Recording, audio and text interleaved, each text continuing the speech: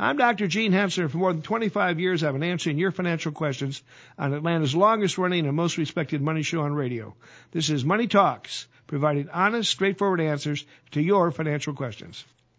This broadcast of Money Talks originally aired on Saturday, February 11, 2017. There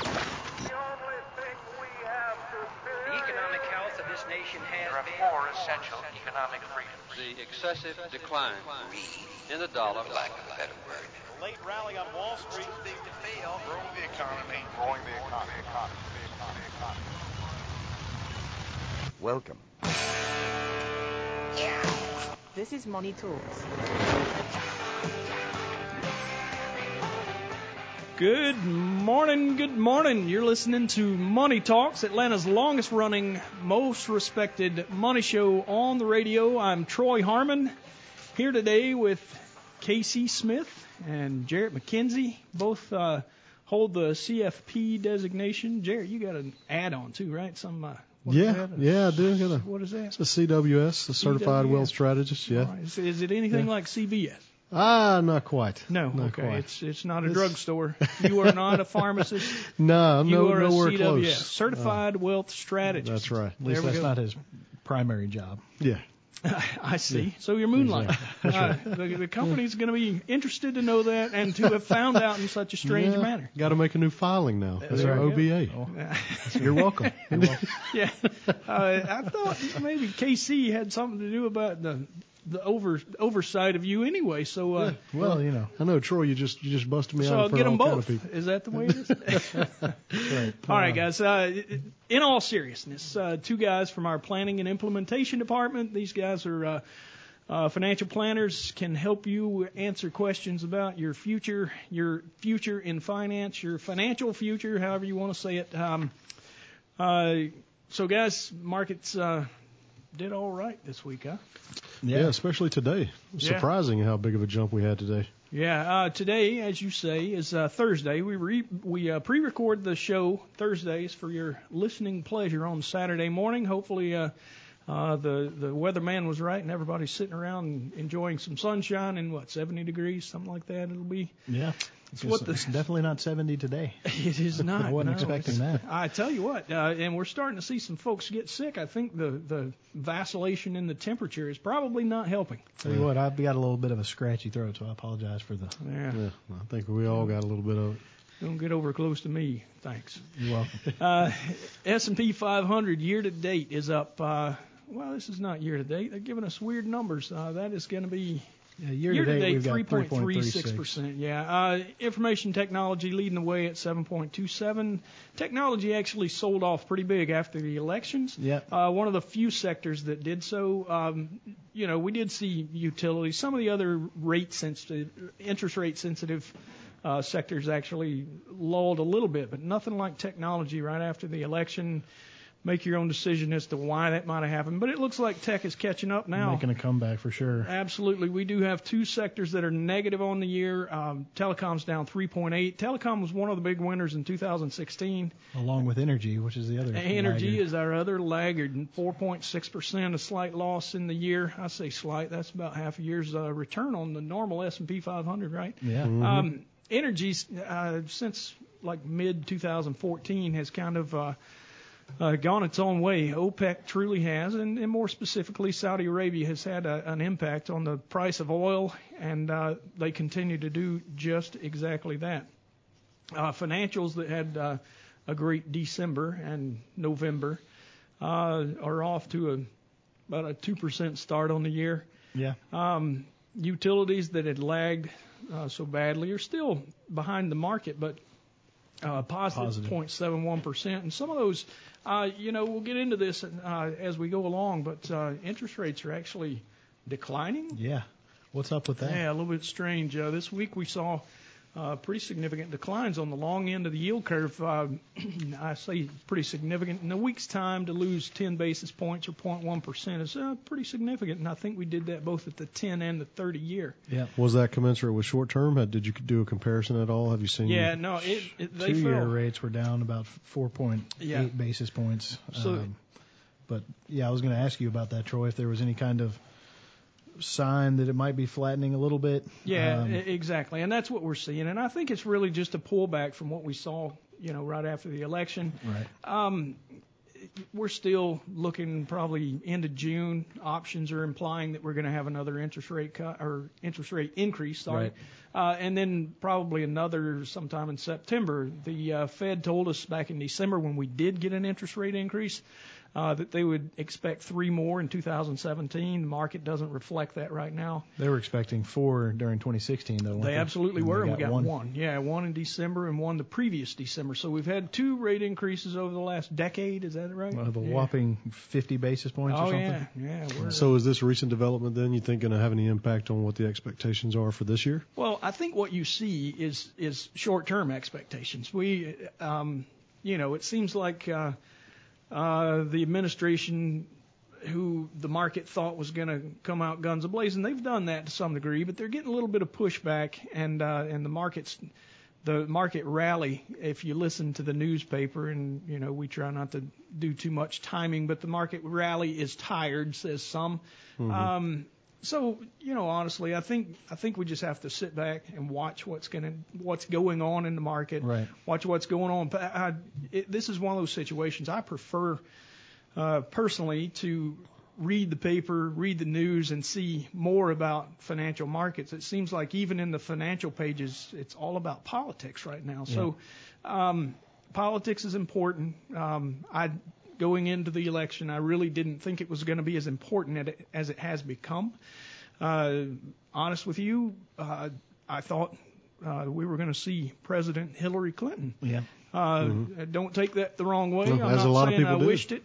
I'm saying I expected it. Yeah, That's sure. all. I think most people did, and Right. we saw how the market reacted to that on the eve of the election. Right, yeah. The day of the election. Day of the election, the market declined dropped, significantly. Yeah, about 1,000 points in the futures, and then came back and opened pretty flat and finished the day up a couple hundred points. Exactly, I think, so. right, yeah. So, and since then, we've had more or less positive markets. I think we still have a very good chance of lowering regulation and those sorts of things. And some of that political, commentary and things you see in the newspaper, all of that is so short-sighted, when in reality the markets are going to trade over a long term based on the earnings of the companies and their ability to sell their products and grow their earnings over time, right? Absolutely. And speaking of earnings, yeah, we are in the middle of earnings season. The S&P 500 has had 345 of the 500 companies report so far. Sales surprise is a positive 0.23%. It's pretty muted. Earnings surprise 3.5%. The big negative, there's a couple of them, telecommunications. So it doesn't really make it's not really too confusing as to why telecom might be down year to date. The big positive, it looks like to me, here we go, financials. Yep. So financials have a 5.6% earnings surprise positive. As far as sales growth, which also impacts the bottom line or the price of a stock anyway, we've got a big negative here. We got energy, negative 10.12. So again, energy was another of those that was down. So on year-over-year basis, earnings growth of negative 10%. Big winner, utilities, positive 17.87. Still kind of disappointing in return. Healthcare, which has gotten a little bit of love, but not a whole lot, is looking like, where'd that go? I think 3.47% positive. Financials, 11.8% positive. So all things considered, the rate increase probably helped rather the fourth quarter for financials. Right. But it didn't significantly hurt operations and utilities. At the same time, we see utilities not doing much. Right. We're below 1% on the positive side. We've got a few things we probably ought to talk about with economics. Employment situation we got last Friday. This was for January. Payrolls increased 227,000. Created more jobs in January. I think the president tweeted on that. If you guys are following him on Twitter, you probably got a whole lot more time on your hands than I do, because I I see it in the news. I don't see every tweet that's Is he on Twitter? posted. Yeah. Yeah. Jared, you're scaring me, buddy. I'm just kidding. I think, Unemployment rate increased. He needs to stay off of Twitter. yeah, I know exactly. I could vote for that. Yeah. So total payrolls, in order to keep up with population growth, it's said we need around 125 to 127,000 jobs per month to be added. We got 227, so it was better than needed. And at the same time, we got unemployment rate that actually increased. Now, how do we wind up there? Yeah, that's got to be just an increase in the what they call the labor participation rate. Absolutely, yep. ISM non-manufacturing index, which is a fancy way to say the services index, came in relatively flat. The index was at 56.5 in January, slightly lower versus a 56.6 in December, which was revised slightly. So explain that measure to me, Troy. Is that anything above 50 is expansionary? Is yes. expansion? Okay. Absolutely. So we've been above 50 and relatively stable in that measure for a pretty good while now. Yeah, absolutely. We surely have. MBA mortgage applications on the lowered interest rates that we talked about a little bit earlier actually bounced higher, 2.3%. The refinance index was up 2.2%. Purchase index, we're still buying houses at 1.8%. We also saw international trade soft. What do you expect's doing that? The Strong dollar. Yeah. Absolutely. It has a huge impact. So all things considered, economy's not doing too bad. We're bouncing along. Market's doing well. Let's take a quick break, guys, and we'll come right back with some questions from listeners.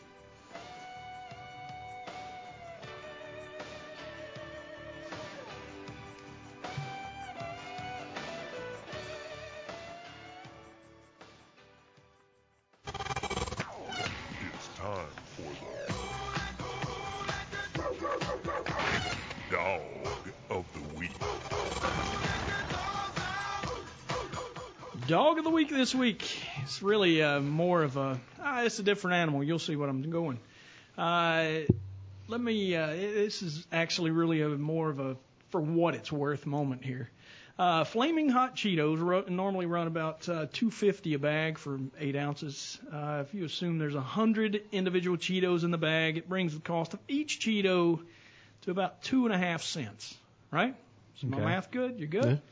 Yeah. This week, eBay brought us another episode of the crazy internet. I talk about the crazy internet quite a bit. A single Cheeto fetched $99,700. You guys know what I'm talking about? Now, who touched that? Yeah. I have not heard that, but somebody. All right, so somebody opened a bag of fire Cheetos, I think they were. Yeah, Flaming Hot Cheetos. And Those are in pretty the good, bag, by the way. They really are. in the bag, was a Cheeto that resembled Harambe.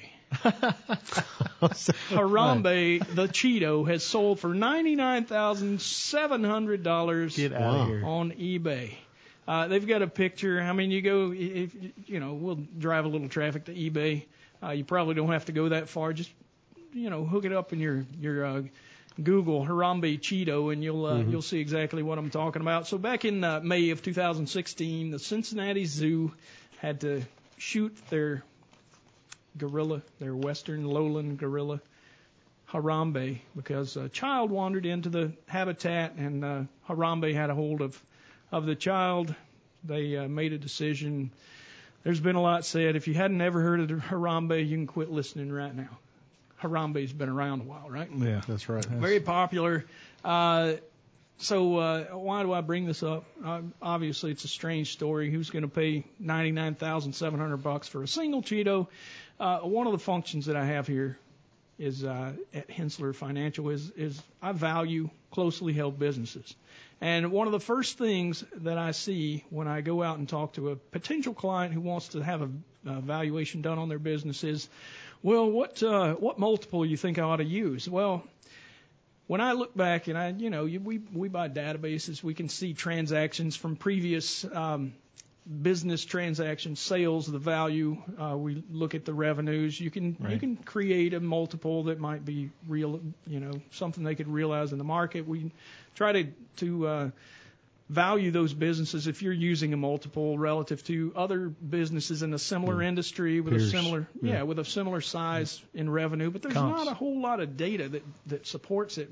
So I always ask them the same thing. So is your business average, or is it above average, or are we just talking about the average business? If you use the average Cheeto at 2.5 cents, Right. you're going to get one multiple. If you use the Harambe Cheeto, do you have a Harambe business, or do you have the average That's the business? question you need to incorporate into your You're absolutely your right. meetings. Yeah. Yeah. So anyway, shameless plug. If you got a business, you need a value on it, you can give me a call. But at the same time, Troy will give you a Harambe value. I will not unless it is warranted. If it is warranted. But, I mean, it does make the point. So a multiple is not a multiple is not a multiple. They don't all apply to the same situation. If you've got a business that's been around for the last 30 years and revenue doesn't grow much better than inflation year over year, then you probably have a business that you could value with a multiple, the average, but you don't get a lot of data in those databases that show you how much growth has been, year over year in your revenues or either in your earnings. Is it profitable? How profitable is the business? Yeah, in order to sure. do that, you really got to dig deeper. So there's how Harambe and the Cheeto ties into business valuation. Well, let me ask you this, though, going back to the Cheeto. Okay. What does whoever purchased the Cheeto for such a high valuation, what do they intend to do with it? I mean, do they think Watch it degrade. Do they think they can resell Might as it well and bought a make more? flower. I mean, Casey, honestly, you probably heard the Mother Mary on the cheese sandwich. You've seen I've the seen, the yeah. picture, the image. They keep those things around as a museum piece. Will it get you any cash flow? Not from me, but I guess maybe. in a pinch you could eat it.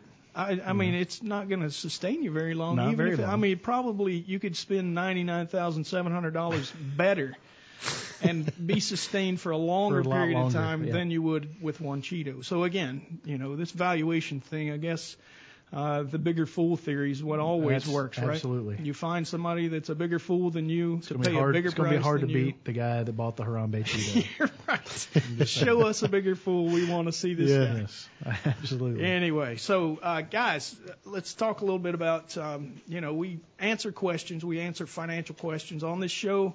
And we just rolled out something new. I think we talked about it last time I was on, at least.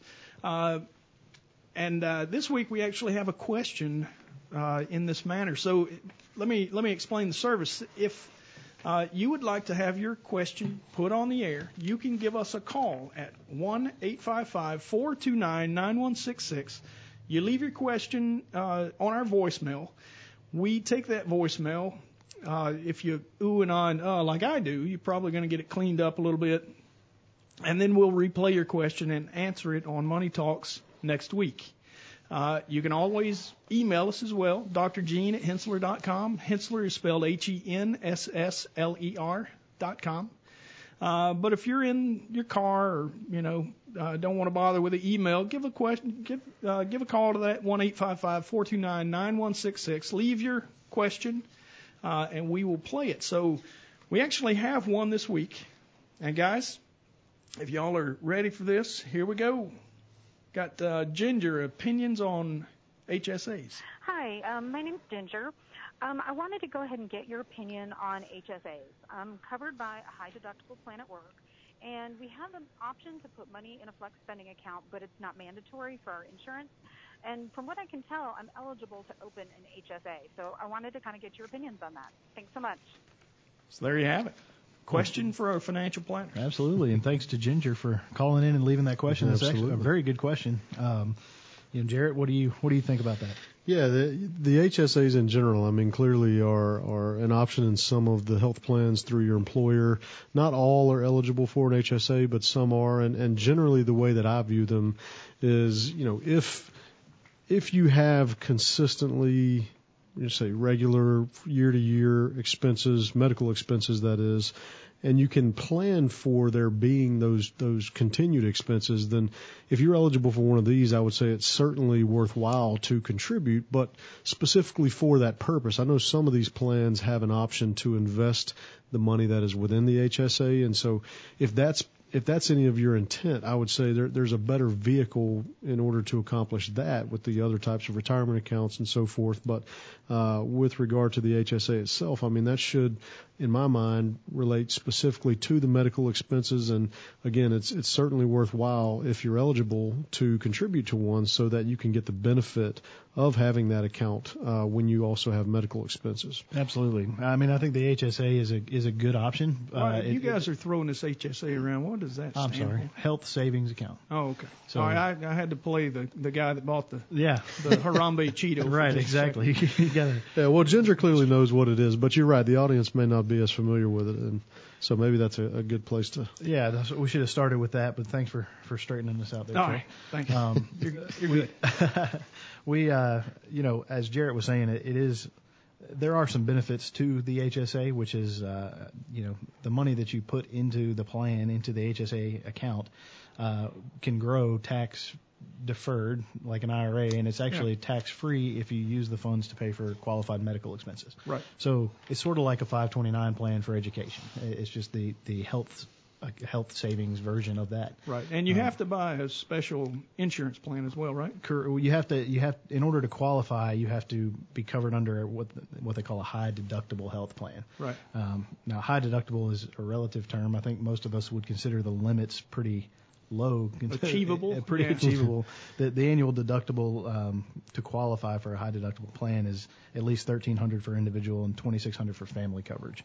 So those are not, outrageously high. I would think that that's a pretty reasonable level of deductible to be able to qualify for the plan. But in terms of whether or not you should contribute to it, I mean, I think it is a good option. To Jarrett's point, you should think of it sort of like a 529. We wouldn't necessarily recommend putting money in there unless you expect to use it for medical expenses, because there might be a better vehicle for it. Well, and what the hope is in having the HSA is that you're not taking after-tax dollars, ones in which you've already paid tax on, and then using those unexpectedly to have to pay for medical expense. Again, if you, let's say, you and your wife or you and your husband are planning for a child or something like that, and there are ones coming up, if your plan is eligible for an HSA and you can foresee medical expenses, don't not participate in those plans and then allow yourself to use after-tax dollars towards medical expenses when you could have gotten the benefit that Casey mentioned earlier of using tax-deferred dollars or non-tax dollars towards that same thing. Yeah, if you can get a discount on your medical expenses just by using taking advantage of this type of plan and using those pre-tax dollars, then that's going to be it's a savings to you. You save, depending on what your marginal bracket is, 25 to maybe 50 cents on the dollar, depending on if you're in the highest bracket. Ginger, I would say this: if you're eligible, certainly do that. If you think you're going to have some medical expenses, it would be to your benefit to do so. Just make sure you're eligible and keep an eye on those medical expenses. All right, guys, we're going to take a real quick break. We'll be right back with some more listener questions. Stick around. You're listening to Money Talks.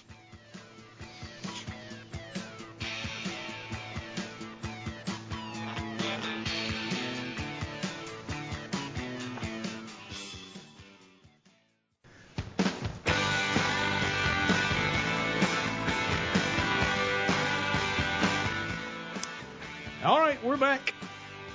Troy Harmon with Hensler Financial, also here with Casey Smith and Jarrett McKenzie. Guys, we have a question from our long-term listener, good friend, Bill Murray. He says, for well over a decade, the Vanguard healthcare funds have outpaced the S&P 500, and they're not alone. Just about anything in healthcare has done quite well for a little while. Do you think that will continue? Which would you prefer for the next 5 years, the Vanguard Health Index or the Vanguard Managed Healthcare Fund? Under President Trump, the drug producers might be pressured to lower prices while hospitals might see increased prosperity.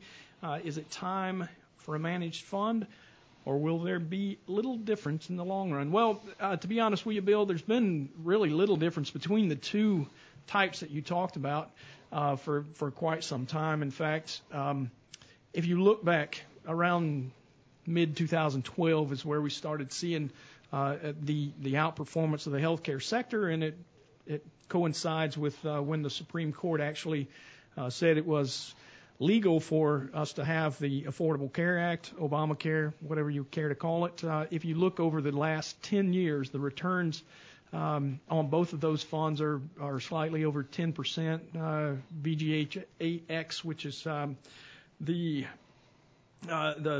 managed healthcare fund, is up about 10.5%. The S&P over the same time period is about 7%. So absolutely, they have outperformed. A huge portion of that is because of regulation that forced people on the rolls of healthcare. You saw an increase in revenues. You're going to see an increase in earnings. And Dr. Gene talked about this a good bit back when that was going on. Right. He said that he would avoid it because sooner or later the profit's going to be squeezed out of these companies. And I agree with you. That's probably what's going on as we go forward, especially with the pharmaceutical companies. Yeah. But I'll be honest with you, I think it's really more of a secular thing. So in rebuilding Obamacare to make it whatever you want to call it, Trump care, Republican care, I don't care. How about that? Anyway, what I really think you might see is fewer people on the healthcare rolls at the same time that they're trying to squeeze some profit out of the system. So if you ask me, I'm saying that I don't know that I would overweight healthcare at this moment anyway. And, this kind of launches into one of those situations. We've got you're using a sector, kind of a passive strategy to get exposure to an area that you believe is going to outperform. There's a whole lot of work out there right now that would tell you that passive strategies are better. They leave it kind of half-baked, though. Mm-hmm. What they're saying is there is no selection within the sector. They're just going to buy everything at a certain weight that somebody has created an index to look at. Right. In the end, the thing that we're talking about right now is the fact that, well, should you even be overexposed to that space? So while they do away with the selection piece of it, where nobody cares which of the individual stocks you own, the weighting or the allocation in your portfolio is still very active. So if you ask me, it's very hard. In fact, I think it's impossible to have an investment portfolio without some active decision making, no matter what you do. Absolutely. Yeah, and then the situation that you're describing is, you wouldn't want to just own a healthcare fund, whether that be an actively managed portfolio of only healthcare stocks, or a passively managed strategy where you're following an index. Right. You don't get diversified. You don't get any kind of diversification. Right. Absolutely. And so if the healthcare does decline, yes, it's outperformed over the past decade, but that's nothing to say that that's going to continue. So you need to have some diversification regardless. And while we're kind of on that topic, I guess that begs the question of as Troy alluded to, there is a lot in the media these days, especially since we've been in basically an up market since 2009. Right. Is an actively managed strategy actually better than a passive strategy? Right. And it's a valid question, especially in an up market. It's harder to justify an actively managed strategy if you're just looking at pure return. Right. What is the return relative to an index? I mean, obviously, if you're in a passive strategy, you're going to get the index return. Right. And an actively managed strategy, one of the benefits, in our opinion, of an actively managed strategy is that you're not only managing to try to achieve a rate of return that's acceptable or needed to meet your financial needs, but it's also managing the risk of that. Absolutely. Of that return, and how much risk do you actually have to take to go out and achieve the return that you're hoping to get. Exactly. Right. If you ever hear somebody talk about beta in their portfolio, what they're talking about is how their portfolio returns act relative to the S&P 500 or the market. And when you have a beta of 1, then it's going to act exactly like it. This is more or less a passive strategy, right?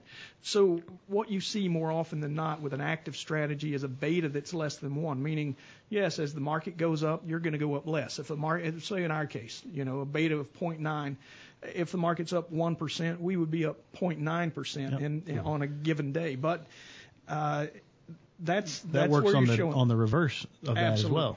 Absolutely. Right. So a beta of 0.9, to your point, Casey, is absolutely actively managing the risk. Now, like you said, on the downside, market goes down 1%. Active management generally tends to outperform when the market is getting volatile and starting to sell off. And I mean, how many studies do we have to see? Human beings are risk averse. Yeah.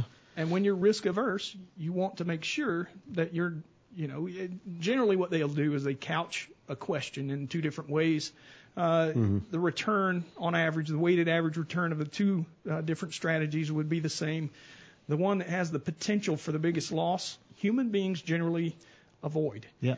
Except in this case. Right.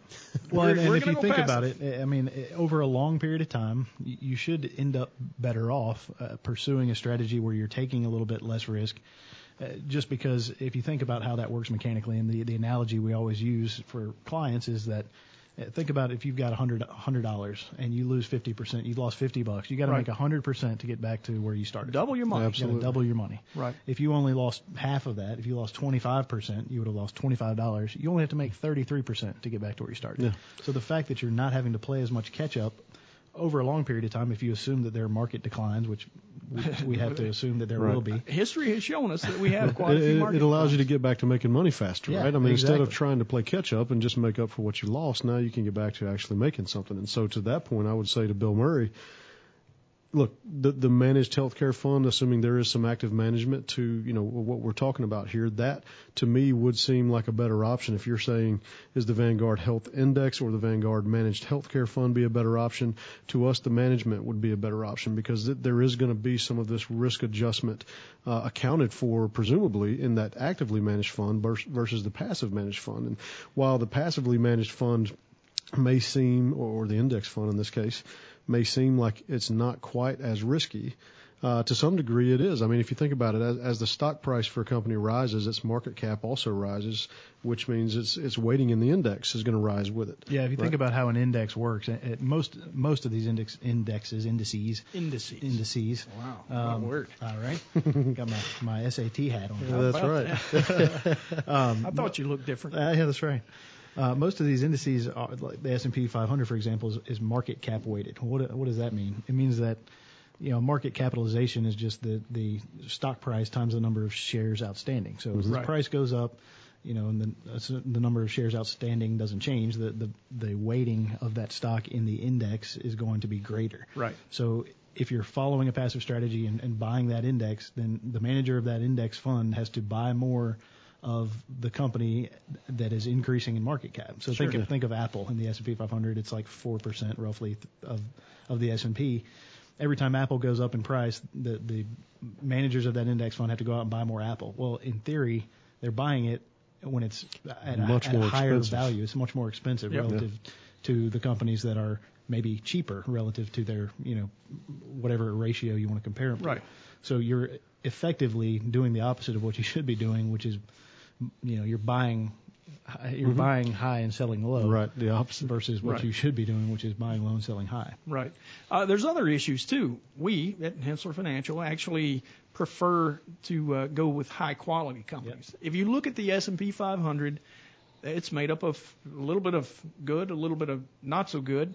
The way that we determine what's high quality, actually, we look at the level of debt that's taken on by a company, the predictability of earnings, backing up to that debt question. Is it a debt, even if it's high, is it a debt that their earnings have proven can be serviced, with ease? So what we try to do is avoid financial destruction in the form of bankruptcy. We try to always avoid that. Obviously, that doesn't happen overnight, but when you buy the index as a whole, you're buying the good and the bad.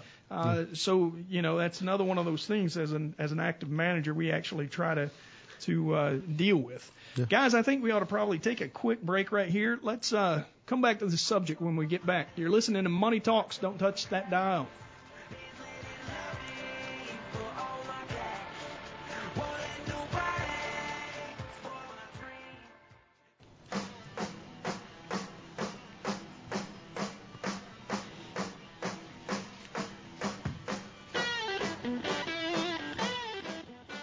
There's a little Lenny Kravitz. Are you going to go my way? You're listening to Money Talks. I'm Troy Harmon here with Casey Smith and Jarrett McKenzie. Guys, we've been talking about passive versus active management. Our good friend Bill Murray got us kind of on the subject. And we've already covered a couple of major issues going with a passive strategy. When you invest in a passive manner, you wind up participating in the buy high, sell low kind of mentality, which is just totally backwards from what an investor would like to do. As well as, as I pointed out before, you buy both the good and the bad. So you buy the high quality, but you temper it with the low quality as well, which gets again to your point, KC, about a risk-adjusted return, and really what we probably ought to be measuring ourselves by. Yeah, absolutely. And what kind of got us on this subject, other than it was spurred on by our good friend Bill Murray's question, was an article that we ran across from Proactive Advisor magazine. This is by a gentleman by the name of Dave Walton, who is a manager, a hedge fund manager in California. But he wrote an article, and the title of the article is "Should Clients Really Want to Beat the Market?" So, Jared, what do you think about that? How do you answer It's pretty interesting. Everybody wants to win. Let's face it, guys. Right. Exactly. I mean, that seems like a toss-up, right? I mean, that's a question everybody would want to say absolutely yes to. But let's face it. If you're investing passively, you will never beat the market. That's exactly right. Well, and even us as investment advisors, we want to beat the market, right? That's sort of how we measure ourselves and how we're doing. And so, but what kind of question do you need to ask yourself if you want to beat the market? That's right. How much risk am I taking in order to do that? Because, if you're taking on excessive risk in order to achieve that, then you're also jeopardizing this nest egg, most likely, that you've got, and they're saving for retirement. And so while obviously your objective is to grow that to the best of your ability, if you do so by taking on a lot of risk, you're also putting that at risk. You're jeopardizing that same money that is supposed to last you for that, better part, second half of your life. Yeah, and even along those same lines, as Troy mentioned earlier, investors in general and human beings in general, I would say, are risk averse. Mm-hmm. So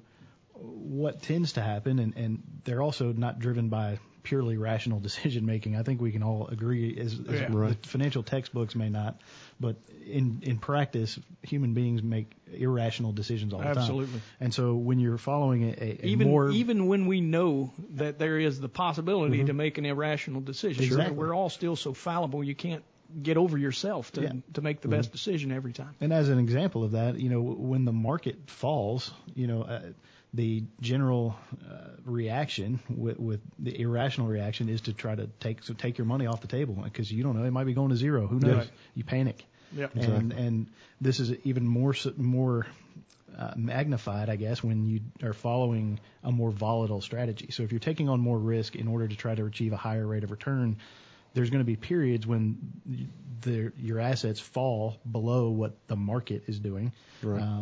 Or what a more conservative strategy would be. And so the tendency in just behavioral finance would be to pull some money off the table, if not all of the money. Yeah. And what happens then is that most of the time we found that when the market has a huge decline, soon after that is when you're going to have a huge recovery. Right. And studies have shown that if you miss the 10 best days in the market, you can miss out of over two-thirds or half of your return just by missing the 10 best days over. That's like a 10-year period, I think. Right. Yeah. So I mean, they've got studies that show you even over a longer period of time. And to your point, Casey, usually when you have the big downturn, the big upturn is usually within a week or so. Right. I mean, we have huge reversals on a daily basis. So what we generally do, what do? We use 10-year rule exactly to keep us away from that type of volatility and risk. And it served to keep people invested all the time. Right. That served us well through these prior downturns we've seen in the past 20 years or so, right? I mean, this is a strategy that Dr. Gene employed back in the late 80s when he started our firm, and is something that has now been time-tested and that we still rely on to this day to help offset this concern that KC had brought up with, worrying about even having to sell a stock during a downturn. While that might be hard to stomach, if you have no reason to do so and have made a good investment decision based on the research that you or your advisor has done, then there's still some viability to that investment and no reason that you should act irrationally in that manner. But, of course, that's very behavioral, and not everyone is going to do that. Well, and that's one of the arguments for having an advisor in the first place, in my opinion. I mean, a lot of people, could you do this on your own? Sure. I mean, it's not. Right. There's nothing that's overly complicated about picking, especially in these markets. Right? Yeah, yeah. And I mean, you can even with a passive strategy, you can easily go out and buy the S&P 500 through an ETF and just sit on it and hold it, indefinitely, and you might be okay. But you got to have some measure in place to keep yourself from making an irrational decision that's going to hurt you in the long run. So if you had someone say then, okay, you're right, maybe I don't want to beat the market because I don't want to jeopardize my portfolio, but what do you mean by risk-adjusted return? What should I do then in order to protect my assets but still achieve a growth rate that's going to be necessary for me to achieve my goals? Yeah, well, the second part of that is all really financial planning driven. I mean, in our opinion, because we'd like to make sure that you have a plan in place, and that will give us some idea of what type of return do you actually need to make sure that your goals are being achieved. Right. And in a lot of cases, it's not. It's a realistic rate of return that you can assume. Mm-hmm. So you don't necessarily have to go out and earn 15% a year. You might be able to get away with a 6% return. And that's something our plans will tell us, right? Absolutely. And we don't necessarily want to go chasing a return more than you actually need because of that risk factor. Right. Casey, back to your point about the reason that you need a financial planner. Let me ask you something. I mean, you guys service accounts all the time, phone rings. There's probably, we could go back and look at the statistics, but when does your phone ring most often? When the market is dropping like a rock. That's when everybody wants to talk to you, right? Yeah. And so the point of that is they need a little consolation. They need to know really what's behind these numbers. What do the fundamentals show? Yeah. Is the market falling apart for a reason or no reason? There's a lot of folks that will tell you that the market's rational. Do you guys believe that? Absolutely not. No. We can, it is kind of. There's a lot of noise. We can go back and look at long-term average. Trends and things like longer-term price things. ratios. You could make the argument that it behaves rationally over a long period of time. But in the short run, I mean, you've seen it with the election, the day of the election. Is it rational for the market? There's no reason for the market to drop huge the night of. To have a 1,200-point swing in one day. It's the investor that's acting irrationally, right? Absolutely. As long as we've got human beings that are driving the stock market, we're going to always have this kind of irrational behavior by the market itself. It's a factor of humanity. It's just the way we act. I would argue that's the primary reason you would engage an advisor. You want that. You need to remove that emotional attachment that is present because you're managing your own money, presumably before you were engaging someone. We're all emotional about our own money. Oh, absolutely. We've all got advisors here, even though we are advisors. Yep. We don't manage our own money because we don't feel like that's the smartest decision. Because I mean, I've got the tendency to pull money off the table when I see the market falling, and it's hard to watch. Exactly. Yeah, it is. It's not only hard to watch, but as you said earlier, it's hard to time. Yeah. We know that pulling money off the table will often make you miss out on big up days. So again, we kind of hide behind the 10-year rule. If you can, if you don't need the money, it should probably be invested in equities. We can look at numbers, go back to 1925, and see that over that period of time, in a 10-year rolling periods, the market average return is about 10.5%. It's 10.4, I think, to be more precise. But we're talking about a time when we had, 29 was the market crash, the Great Depression. We had stagflation in the 70s. We've seen the recent downturn. It's all still fresh in our minds. So the market has overcome a lot of things and still has that kind of an average return. Well, I would say this as an advisor here at Hensler, that is certainly something that helps me sleep at night, knowing that I don't have to come in the next day and know that the strategy is going to change. It is something that's gotten us through the past 30 years, and it's something that, regardless of the economic environment that is before us or coming up, I'm sure that it'll it's weather absolutely fine. time tested, and go ask our clients that have been around since the basement, and they'll tell you. Yep, absolutely. So, guys, last question of the show is always, market up or down next week? KC.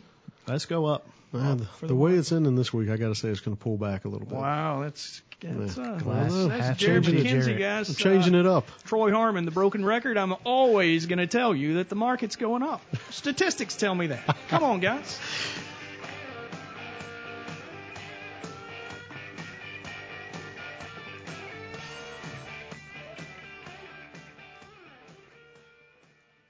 All material presented is compiled from sources believed to be reliable and current, but accuracy cannot be guaranteed. The contents are intended for general information purposes only. Information provided should not be the sole basis in making any decisions and is not intended to replace the advice of a qualified professional, such as a tax consultant, insurance advisor, or attorney. Although this material is designed to provide accurate and authoritative information with respect to the subject matter, it may not apply in all situations. This is not to be construed as an offer to buy or sell any financial instruments. It is not our intention to state, indicate, or imply in any manner that current or past results are indicative of future profitability or expectations. Portfolio holdings discussed are subject to change. There is no guarantee that in the future these securities will be held in Hensler accounts. As with all investments, there are associated inherent risks. Please obtain and review all financial material carefully before investing. Hensler is not licensed to offer or sell insurance products. This overview is not to be construed as an offer to purchase any insurance products.